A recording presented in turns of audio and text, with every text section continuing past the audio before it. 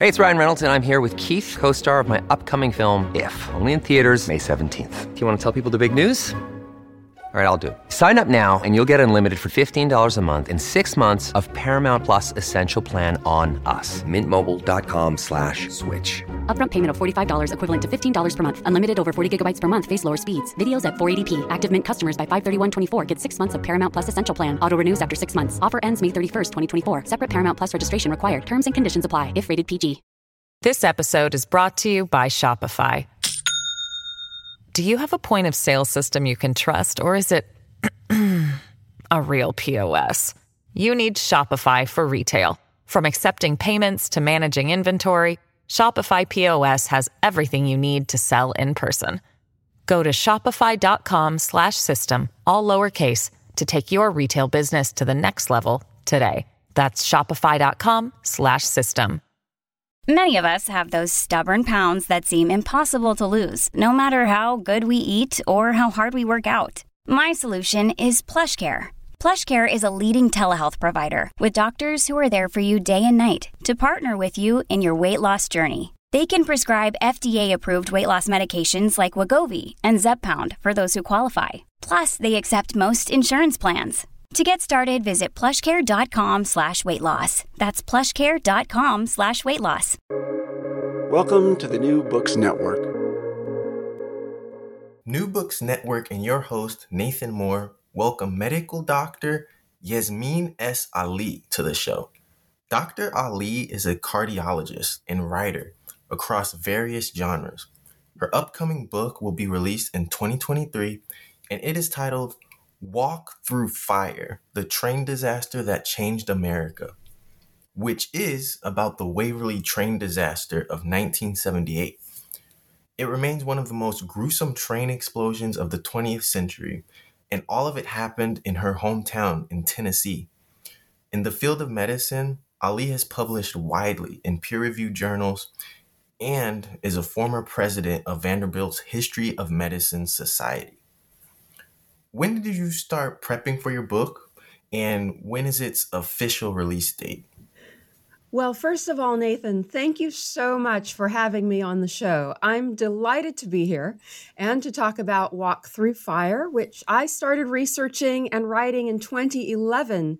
So I've been working on this book for nearly a dozen years now, and I'm so excited that it will finally be released on February 21st, 2023. To coincide with the 45th anniversary of the Waverly train disaster. You mentioned that it happened in your hometown. How did you come to find out about the Waverly train disaster, and how did it affect you? Oh, everyone in Waverly knows about the Waverly train disaster. It's one of those things that you grow up hearing and learning about. And in fact, still to this day, when someone in the region asks where I'm from and I tell them Waverly, there will be people who say, oh, you know, there was a major train disaster there. I remember that, and so on. But personally, I grew up hearing some of the inside stories that most people didn't know about when it came to the work of the first responders in the immediate moments of that disaster, because my own parents, Drs. Subhi and Maysoon Ali, were the physicians on call for the emergency department at the small community hospital in Waverly, Nautilus Memorial Hospital at the time, which was 3 minutes from the train derailment site. So just so your listeners know, on the night of Wednesday, February 22nd, 1978, a 96-car L&N freight train derailed in the center of Waverly, Tennessee. And among the 23 wrecked cars were two 30,000-gallon tankers full of liquid propane. 2 days later, at 2:55 p.m. on the afternoon of Friday, February 24th, 1978, one of the propane tankers exploded during the cleanup efforts, and the explosion took 16 lives and all of Waverly's Newtown section with it. More than 200 people were injured. So those are the statistics, but the Waverly train disaster was so much more than that, and that's what my book is about. And what about FEMA? Why is FEMA so integral to your book? And when we think of FEMA, normally something like hurricane relief comes to mind. But what about train disasters like Waverly? Why was FEMA created and why? Again. Well, 2 business days after the train explosion in Waverly, the National Governors Association released their recommendation for the establishment of a centralized federal agency for emergency management. And as I highlight in the book, up until then, disaster response was carried out by a chaotic hodgepodge of state and local agencies and civil defense forces, and that's what was available on the ground for the management of the train derailment in Waverly. However, even prior to Waverly, the 1970s had witnessed a rise in the number of disasters resulting in loss of life and significant property damage. So calls for better emergency response training and coordination grew louder until in the latter part of the decade, the need could no longer be ignored. So I think it's ironic that one of the primary events in Waverly that finally catalyzed the formation of FEMA began in a way that hindsight might consider entirely appropriate, with a freight train. So as far as the date of FEMA's creation, that occurred just over a year after the Waverly train disaster, on March 31st, 1979, when President Jimmy Carter issued an executive order that, in effect, officially created FEMA. And then the agency's establishment date was the very next day, April 1st, 1979. And over the course of time, a number of disaster management functions got transferred to FEMA, such as the emergency broadcast system, flood insurance, federal disaster insurance, federal preparedness, and the like. There's a rich history there, which I go into in the book, but suffice it to say that over several decades, FEMA finally became the agency we know it as today, with one mission statement, quote, to help people before, during, and after disasters. And that has included everything from floods, hurricanes, tornadoes, wildfires, and earthquakes to water contamination, Ebola, Zika, and COVID-19. Things that people might not necessarily associate with FEMA, but are absolutely part of disaster management. FEMA is there. And you use firsthand accounts of the event. Can you describe what your process was for interviewing and getting primary sources? Yeah, I think this was one of the things that lent uniqueness to this book. I am from Waverly. I grew up there. It's my hometown. And it's a small town. So I knew personally nearly all the people I interviewed, and they knew me. And I have to give a shout out to Miss Carolyn Tucker, my father's scrub nurse, who is in the book, for becoming my de facto research assistant and putting me in touch with so many of the people I interviewed. She would call people up, people she knew had played a major role in the disaster response, and say, hey, Yasmin Ali is writing a book on the train disaster. Would you talk to her? And then for a couple of the interviewees, those came from interacting with readers of my newsletter. One of my newsletter readers, Mr. Zach Clayton, whose story is also in the book, reached out to me with information about the disaster, and I realized that his perspective would be a great add to the book. So I asked him, and he agreed to be interviewed. And he also put me in touch with Mr. Tim Barnett, whose story I was also incredibly fortunate enough to obtain for the book, as I think it adds a very powerful point of view. And a note about Tim, I interviewed him less than a month before my manuscript was due to my publisher. That was when Zach put me in touch with him. So that was this past March, and it was just such an incredible story. Doubly so because on the eve of Thanksgiving, just a couple of weeks ago, I received news that he had passed away quite unexpectedly. So having that story in the book is extra special to me. As for interviewing techniques, I use open-ended questions, a technique I actually learned in medical school because it's also the best way to elicit a thorough medical history from a patient. So you don't begin by asking yes or no questions or by presuming you know the answers. Rather, you start broadly and then, and this is really important, just listen. So for instance, I would begin by asking, what do you remember about the disaster? Just a very broad question, and go from there.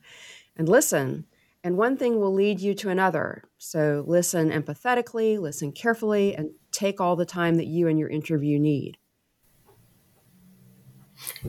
And outside of the policies that we may or may not know of. Can you enlighten the audience about some of the policies that were enacted to deal with disasters like this? One that comes to mind is the Staggers Rail Act. Sure. So there were a number of changes on the national level that came about as a result of the Waverly train disaster. Immediately following the disaster in March 1978, the Federal Railroad Administration, or FRA, used its emergency powers to issue an order to remove high carbon cast steel wheels from service because of the findings that we may go into later regarding the cracked wheel that caused the derailment in the first place. Then, a year after the disaster, manufacturing standards for railroad wheels also changed across the board. By the end of 1979, the FRA had released a full set of railroad freight car safety standards, and these included yet more qualifications to be met by freight car wheels, as well as criteria for other components of the wheel trucks like defective axles and bearings. And there were a number of other specifications laid out as well, all having to do with the mechanical standards that had to be met by the various components of a freight train, which are very important to its operation, like couplers, for example. These are the metal pieces that link the train cars together, cushioning devices, the labeling of tank cars carrying hazardous materials. And there were also many changes to how hazardous materials themselves were to be handled and transported, and how hazardous waste should be handled. And then, of course, as you've touched upon, there was the passage of the Staggers Rail Act on October 14th, 1980, which really was landmark legislation when it came to deregulating the railroads in a way that allowed for safety standards to be fully implemented while improving efficiency. So this was considered a rare win-win for all involved, for the carriers, the shippers, as well as the general public, and as well as the railroad companies themselves. Because prior to this, 9 of the nation's rail carriers were in bankruptcy, which resulted in continually deferring maintenance and leading to dangerous track conditions, which allowed derailments like the one in Waverly to become commonplace. But the Staggers Rail Act had the effect of allowing the railroads to improve their financial returns such that they would then have the revenue available to improve their tracks and meet the new safety standards. So there were a lot of important changes to come out of the Waverly train disaster, including on the regional and local level, and I go into those in the book as well. And ultimately, who was to blame for the Waverly train mishap? Would you say that it was personnel or was it hardware? Well, the short answer is both. As I say in the book, a disaster of this magnitude doesn't happen as the result of a single factor, but rather as a cataclysmic event at the end of an accumulation of errors and lapses in judgment. In the case of the Waverly train disaster, these mishaps included poorly maintained railroad tracks. As I mentioned before, this was a problem throughout the nation at the time. Lax or absent inspections of the components of freight trains, obsolete manufacturing standards for train wheels and for tankers carrying hazardous materials. But on a granular level, the National Transportation Safety Board found that a cracked wheel on a gondola car carrying railroad cross ties was the cause of the derailment in Waverly. And how that happened is an interesting story unto itself, because the night of February 22nd, 1978, when the L&N train left Nashville at 6:32 p.m., it consisted of 3 locomotives, 92 cars, and a caboose. At Colesburg, Tennessee, 39 and a half miles north of Nashville, 1 car was taken out of the train and 5 others were added. One of these was the gondola car known as car number 17. The train departed Colesburg without its brakes being properly tested, and that was a violation of federal regulations. So because of that, the handbrake on the rear wheel of that gondola car, car number 17, was left on. The handbrake was on, and the heat and the friction that built up as the train made its way toward Waverly caused that wheel to crack all the way through its rim, plate, and hub, which loosened the wheel from its axle, caused it to move inward. And then when that fractured wheel hit the switch in the tracks at Richland Crossing in Waverly, where only properly aligned wheels should be able to go through, It pulled its own car, the gondola, over on its side and derailed the 22 cars behind it. And 2 of those derailed cars were 30,000-gallon tank cars full of liquid propane. Now, how one of those tank cars came to explode 2 days later, and how so many people were killed and injured, was the result of another series of errors, which I'll let your listeners read about in the book. Can you tell us again how many casualties there were? And then also, what was the extent of people's injuries from people that were either maimed or badly hurt in the disaster? Yes, 16 people were killed, 5 of them instantly, and the rest died of their injuries over the course of the next 2 months. And then more than 200 were injured total from the disaster. And what more is there to know about the emergency room, especially since you and your parents are medical doctors? Yeah, so as I mentioned, my parents were part of the medical staff at Nautilus Memorial Hospital in Waverly. And my mother, Dr. Maysoon Ali, who is an internist and gastroenterologist, was on call for the emergency room, the ER, that day. My father, Dr. Subhi Ali, pronounced as Subi Ali for most who know him, was the only surgeon for miles around, and he had trained as a trauma surgeon at Howard University Hospital in Washington, D.C. So my mother called him immediately when she was informed of the explosion and saw the severely burned patients begin pouring in. And the other doctors on staff, Dr. Joe McClure in particular, is also featured in the book because he was one of the hospital's original physicians. They all came as well. And that ER, you're asking about the ER, it consisted of only 2 tiny rooms, about 7 by 10 feet for the smaller room and 8 or 9 by 10 feet for the larger room. So the entire ER consisted of 160 square feet at most.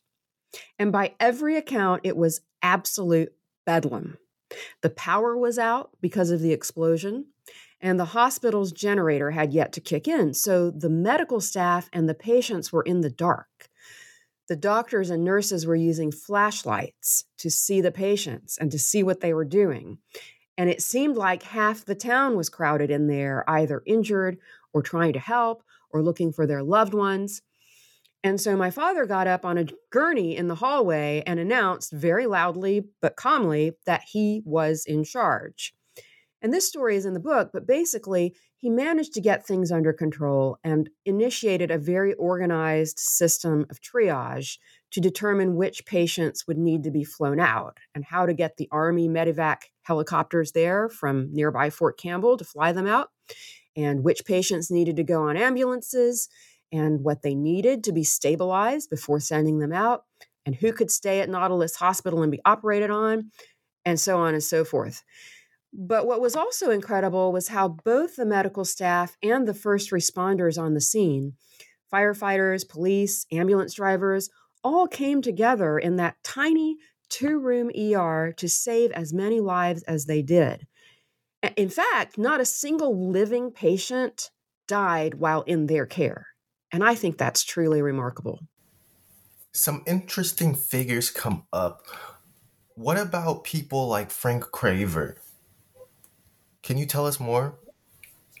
Yeah, Mr. Frank Craver is one of the people whose stories are told in detail in my book, and he is quite integral to this story because he was the first firefighter on the scene the night the train derailed, and one of the few who lived to tell me about it so many years later.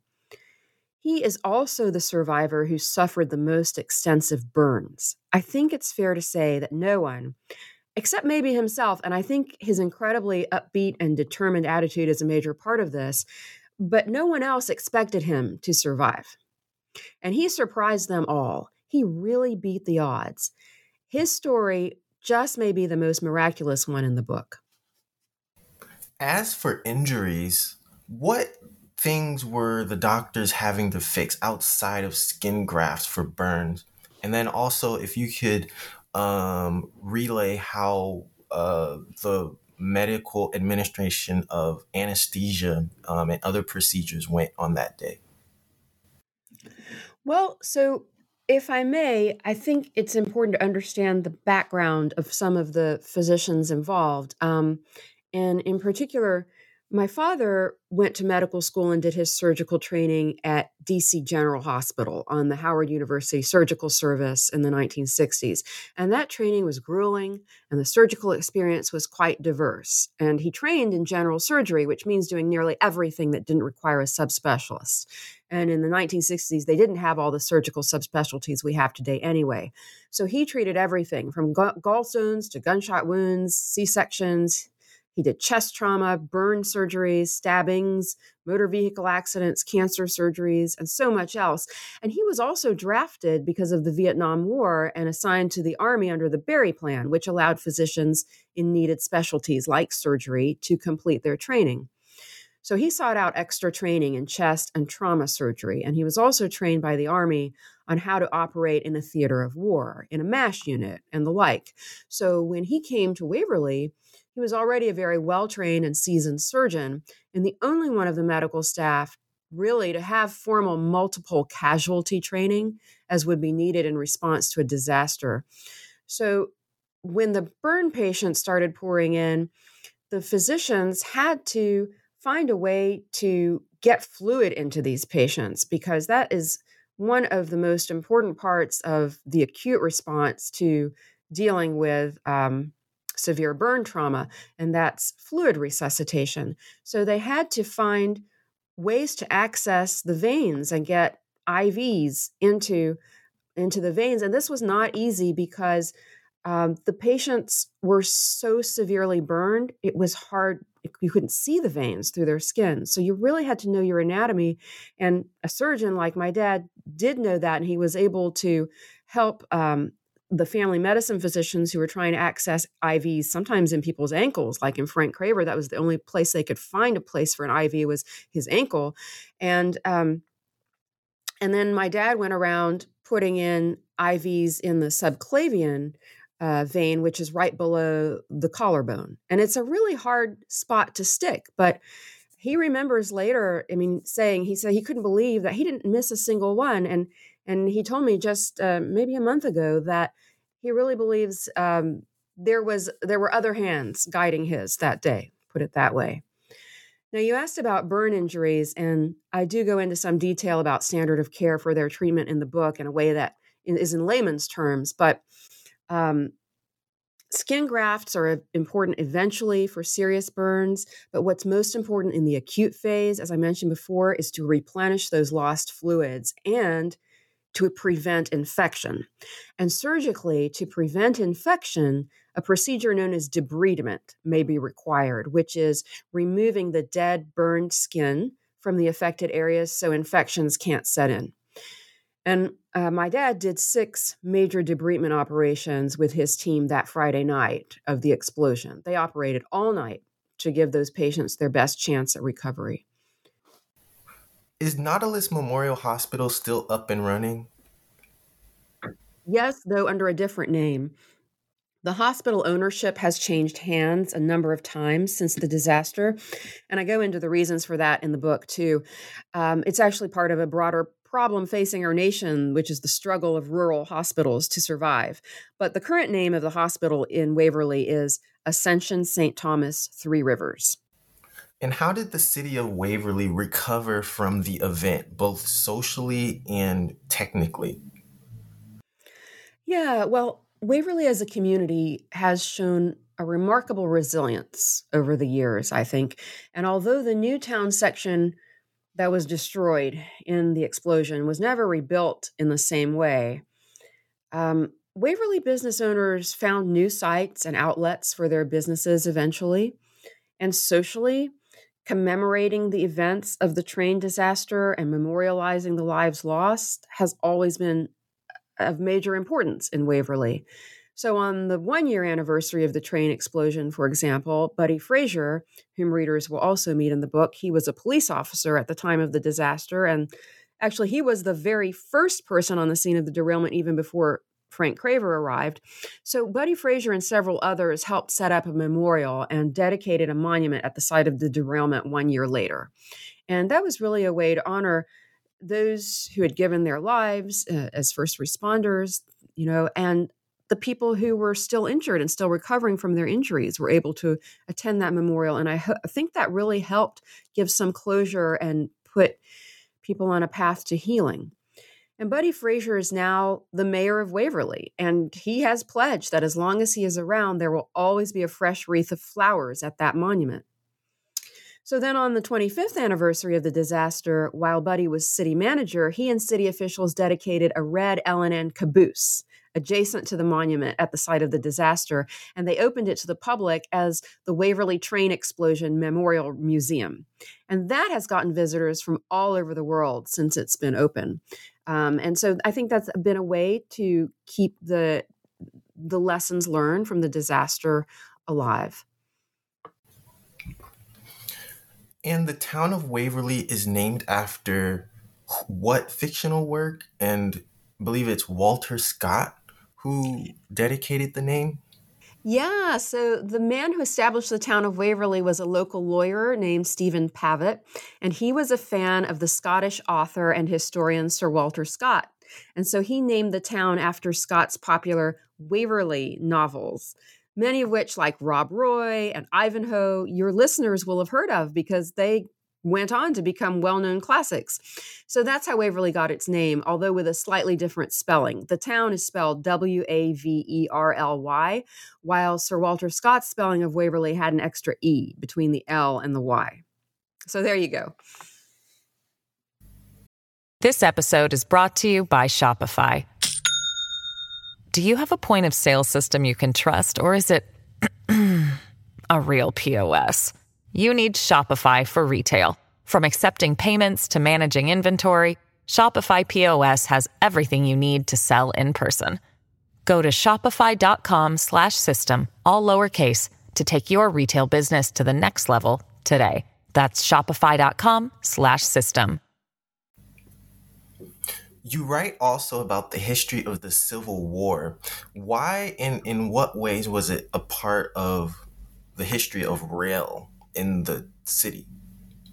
Oh, that is a long story that I think is best left to the book, but I will just say that the Civil War and the need for a safe and efficient way to reach the Tennessee River is the reason there is a railroad running through Waverly in the first place. And that railroad is still there and operating today. There's a very deep connection there with Civil War history, and I go into it in my book chapter titled From the River to the Rail. Civil War events surrounding that railroad even influenced Sherman's march to the sea. But yeah, I won't spoil that story for your readers, for your listeners. I will leave it to the book. Rivers, creeks, and streams that are in and around different Tennessee districts make it into your book. Can you talk about why maybe the history of water is also important, and also tell us about maybe some of the bad water experiences related to a disaster like the train? Yeah, that's important. Well, as I mentioned, the need for the Union Army to have access to the Tennessee River during the Civil War is the reason there is a railroad going through Waverly in the first place. And as I've also written in the book, Tennessee is a land of rivers. So they're always going to play an important role in the history of the state and of its cities and towns. Waverly is near Three Rivers. That's how Three Rivers became part of the current name for the hospital there.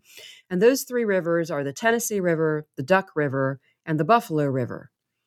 Those rivers have tributaries, major creeks and streams that flow into them. And in Waverly, the major tributary of the Tennessee River is Trace Creek, named after the Natchez Trace, which is the historic forest trail created and used by Native Americans for centuries, and now extending from Nashville to Natchez, Mississippi.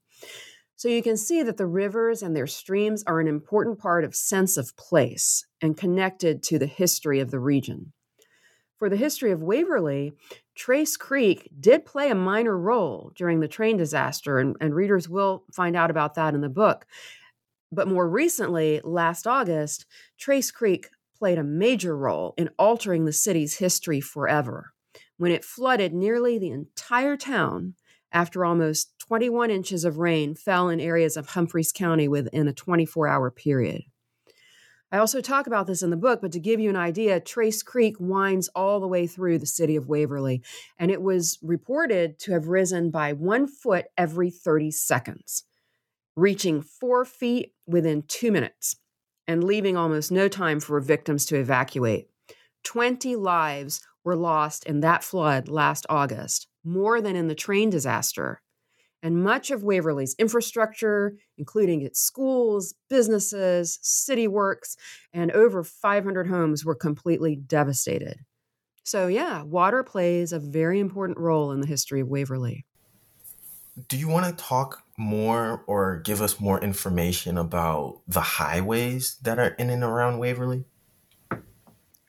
Well, U.S. Highway 70 is the east to west highway that goes through Waverly.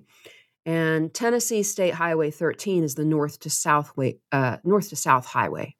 And about a minute from where the two meet is where most of the action of the book takes place. Also, Highway 70 has special significance in the history of Tennessee and the history of the railroad. State Route 1, also known as the Memphis to Bristol Highway, spans the length of Tennessee. It rises from the flat banks of the Mississippi River in the state's southwest corner to the ear-popping heights of the Appalachians in its northeast corner. It's over 500 miles long, and it's a beautifully scenic route for most of its length. It becomes the main street of many of the towns and cities through which it travels, and in 1978, Waverly was one of these. And here's the connection. Approximately 2/3 of State Route 1 through Tennessee runs concomitantly with U.S. Highway 70. So the state route came first, and then the U.S. highway system was built beside it or along it. And alongside that highway, visible for much of its length, runs the railroad. So that's the connection there. And what about Dr. Jerry Francisco? Why did he get so much attention? Was it because he was doing autopsies for people like Martin Luther King Jr. and Elvis? Or was it something This is else? another fascinating story. One of the many surprise connections I uncovered while writing and researching this book. Dr. Francisco was the state medical examiner at the time of the disaster. And he and his team came to Waverly to aid with the identification of those who were killed instantly when the propane tank exploded. But 10 years earlier, he had performed the Reverend Dr. Martin Luther King's autopsy when Dr. King was assassinated in Memphis.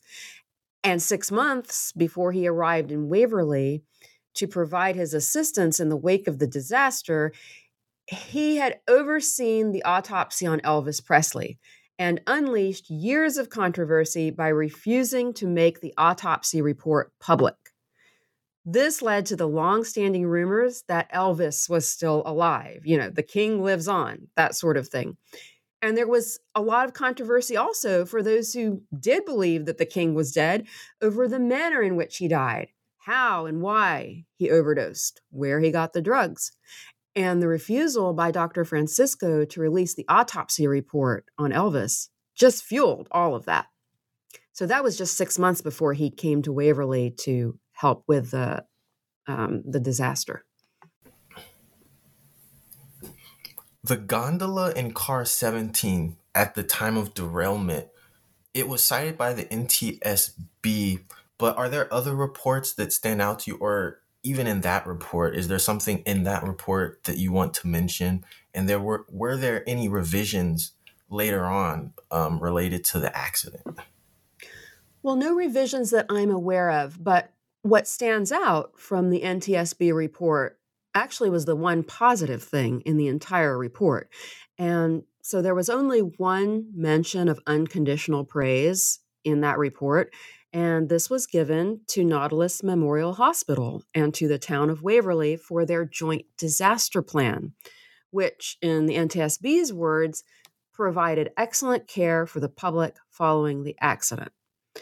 So the NTSB concluded that it was the quick implementation of the hospital's emergency plan, the triage of the injured, which we discussed earlier, and that well-coordinated effort by regional military units, the Army medevac helicopters from Fort Campbell, all working together.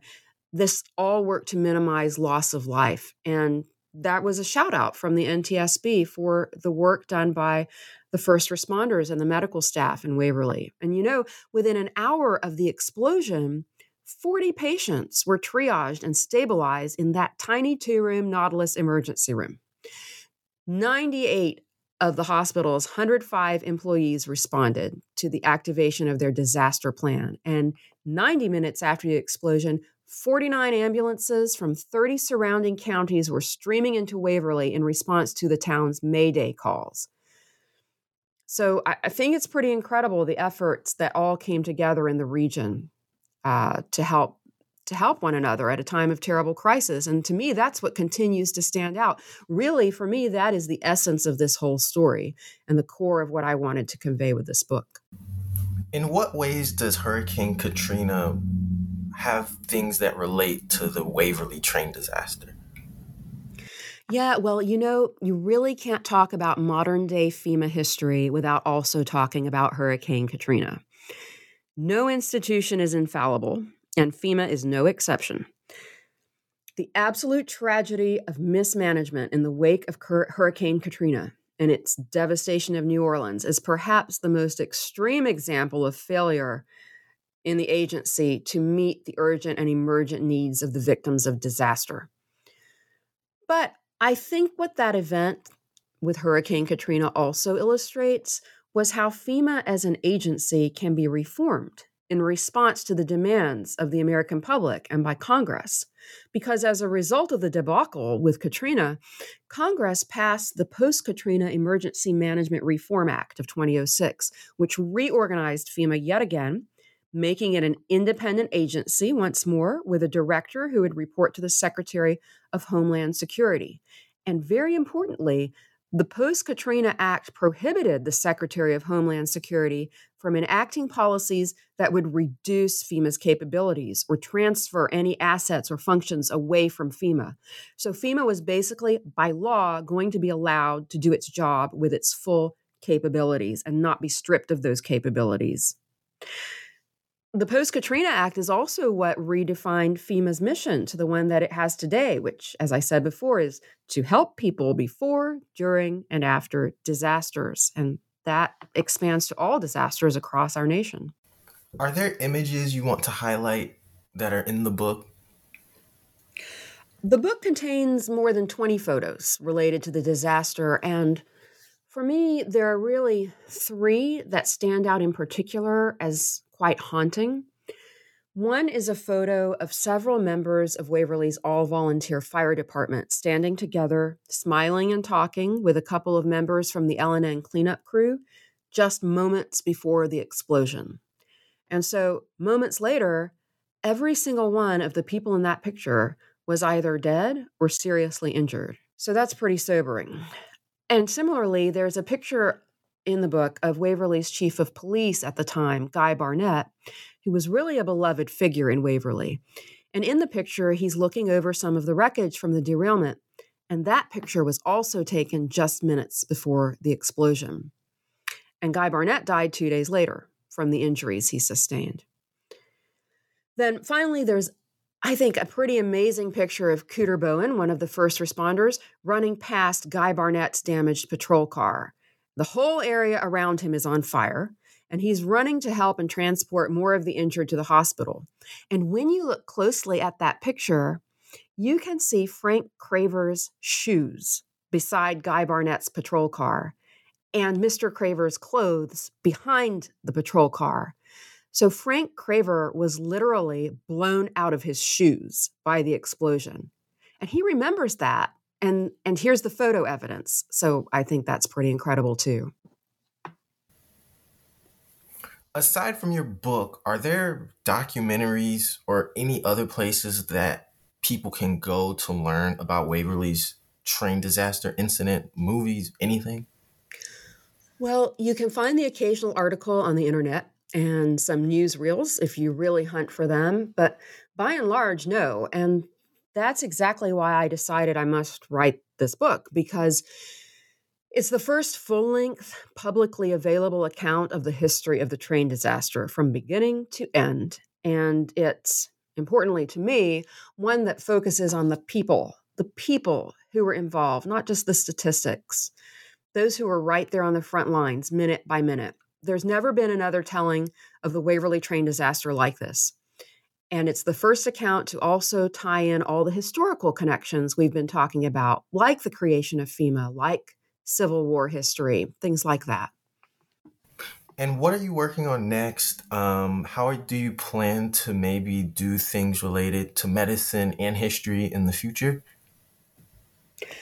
Well, that's a great question. And actually, my next book is a work of fiction, a novel titled The View from the Cliffs, which is a medical drama with this tagline: 3 physicians, 3 continents, 2 decades, 1 love story. And for history buffs, it's actually got quite a bit of heavily researched history in it, too. So I hope to have it published by this time next year. And for the audience and anyone who's interested, how can they get into contact with you? How can they learn more about your medical practice, your research, your novel, anything else that you have in person? Yeah, they can find me through my website, yasminaliMD.com. That's YASMINEALIMD.com. They can contact me there, also sign up for my newsletters, or people can find me on LinkedIn by searching for Yasmin S. Ali, MD. And do you have final thoughts? Yes, I do want to say it struck me recently that the story of the Waverly train disaster is really one about the triumph of community over chaos and how resilient we can be when we all come together. I think that's the greatest lesson for the present day. This has been an interview with Yasmin S. Ali and her book, Walk Through Fire, The Train Disaster That Changed America. I'm your host, Nathan Moore, and to get more episodes about history, please tune in to the New Books Network on all of our streaming platforms for updates and at the website newbooksnetwork.com.